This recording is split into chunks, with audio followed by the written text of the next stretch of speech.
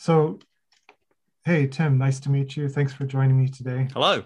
Um, yeah. So your name is Tim Bannister, right? That's right. Yeah. Yeah. The sometimes the government calls me Timothy. I don't like that at all. Are you,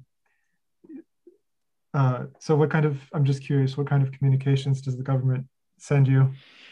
So my usual experience is that I go to some sort of health facility and they say, "Oh, hello, Timothy," and I just wince because yes, in certain sense, that's my name, and I cannot face the amount of bureaucracy I'd need to change it. Uh, that's probably a name only your parents call you sometimes, right? Not even, just the Not even when you're nurses. in trouble. Oh, uh, well, so I'm interviewing you because I know about your work on the Kubernetes project. I've seen you involved specifically in the blog, but I know you do many other things. What kind of involvement do you have with Kubernetes and their documentation? So one of the things I do in work and outside of it is that I'm a technical lead for the documentation special interest group. Uh, So some of the people that listen to this will know about special interest groups, but I think a bunch of them won't. So maybe I'll tell them a bit about the groups. yeah. Let me explain. So you'll know about this. There are these different groups of contributors to Kubernetes, and you're not associated with just one group if you're a contributor, but the group that I mainly contribute into is the Docs group. And then there's other groups who look after the kubelet component of Kubernetes, so that's Signode. And then there's instrumentation who do, guess what? They do instrumentation and so on. And what the documentation group mainly looks after is the website. So that's the kubernetes.io website, which is a static site generated, and there's a GitHub repo. And so that's what I'm involved in a lot with, the Kubernetes documentation and the website that lives in. And any particular facet or all facets of the Well, documentation? I mean, I guess, I was very humbled to be invited to be a technical lead. And that kind of does give me a part of responsibility for all of it a bit. Now, it's not just me. The way that Kubernetes runs things, there are also a bunch of chairs who the other contributors in the SIG are a little bit answerable to. So the chairs are administratively in charge. And then for technical decisions, there's a separate leadership. So different SIGs do this differently, but essentially technical leadership comes from me and my colleagues, the technical leads, and then leadership in terms of people, in terms of onboarding new contributors, in terms of dealing with any disagreement. That's some other people, the chairs, who do a great job. Mm-hmm. Yeah, I've sat in on some of the weekly meetings, and I've always been impressed by the work that you and Jim Angel and others do. Um, so, how many in the DocSig? How many tech leads are there, and how many chairs are involved? We're kind of recruiting some new chairs now who've been going through a shadowing process. So I think we've got two chairs, two other technical leads, Taylor and Karen, and two sort of upcoming chairs who are very likely to be put forward for joining formally, maybe at the end of this year, next year. Wow, it sounds like the organization is really proactive about bringing in people from the community. What kind of people sign up and get involved like this? Are they other technical writers? Are they specifically involved in Kubernetes projects? What kind of people? There is a range of people. I think that for a number of reasons, the docs is probably the bit of Kubernetes with the lowest barrier to entry. I mean, there's still a barrier to entry, and that's one of the things that as tech leads, we have an interest in reducing. But it's much easier to get involved with writing Kubernetes documentation or even contributing in other ways related to it than it is to get involved with Kubernetes, the project. Mm-hmm. We'd call it KK, which is short for Kubernetes/Kubernetes, that main GitHub repository that's full of Go code. I see. I see. So if someone wants to get involved, a technical writer wants to get involved, where would they find out more about this, or who would they talk to? Well, we've got a README.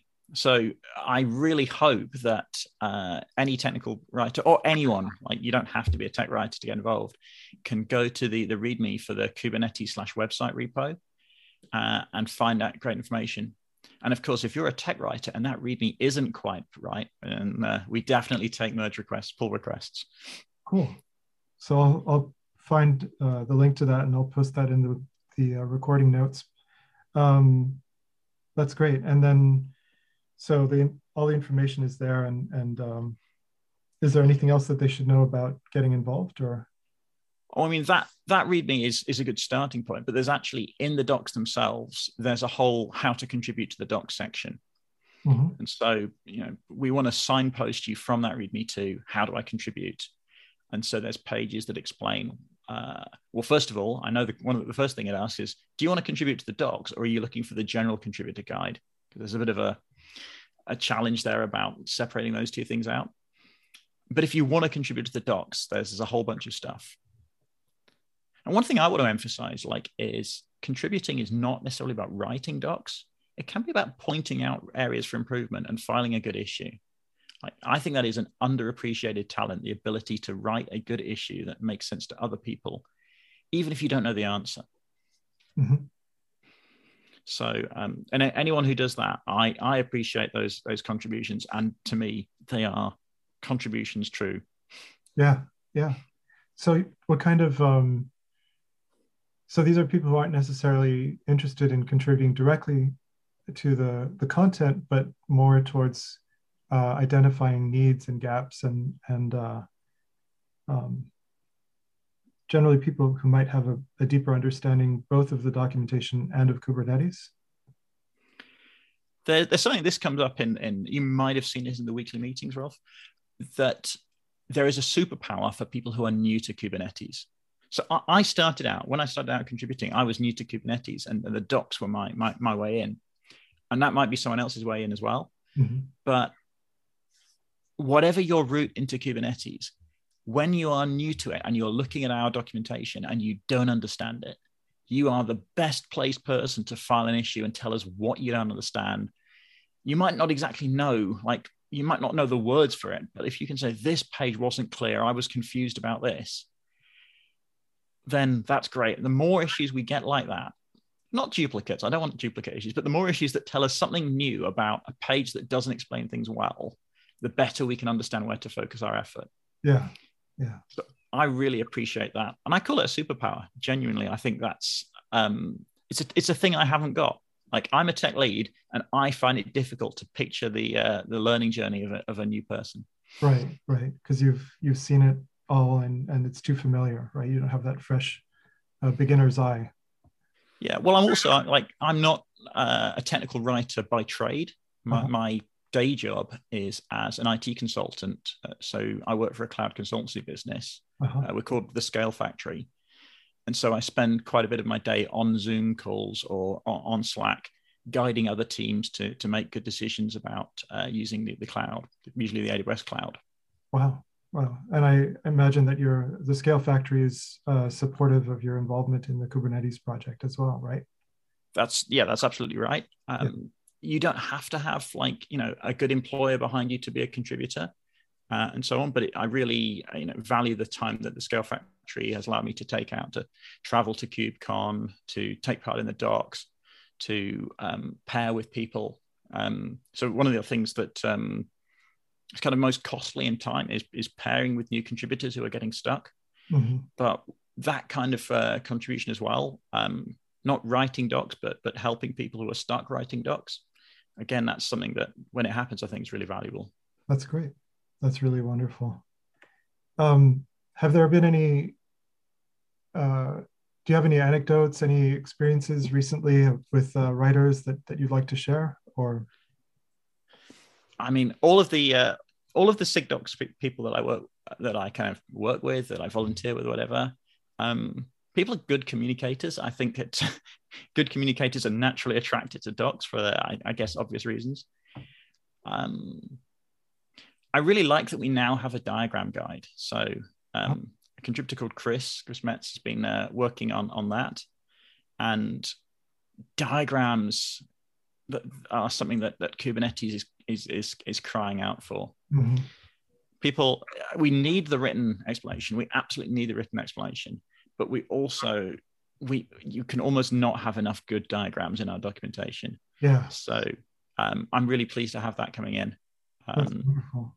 Yeah, I can't agree more. I think people have different modes of thinking, and having multiple forms of information really helps bring people along, especially if you're working with users whose language may not be English. Their first language may not be English. Sometimes diagrams do a really good job, well, pretty much for everyone, of laying out the major concepts and setting the context for what you're reading, you know? Yeah. There's pages where we've added a diagram, and I've looked back and thought, yeah, you know, I knew it needed it, but now it's just so much better for it. Okay. So Tim, you won an award recently. Can you tell me more about that?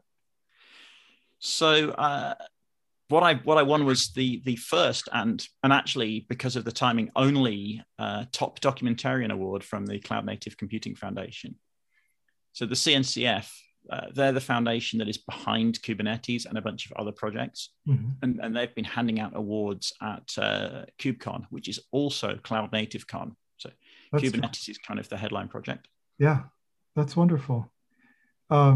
Yeah, if anyone's interested, I'll post a picture of that in the post notes. So that's really wonderful. Thank you for sharing that with us.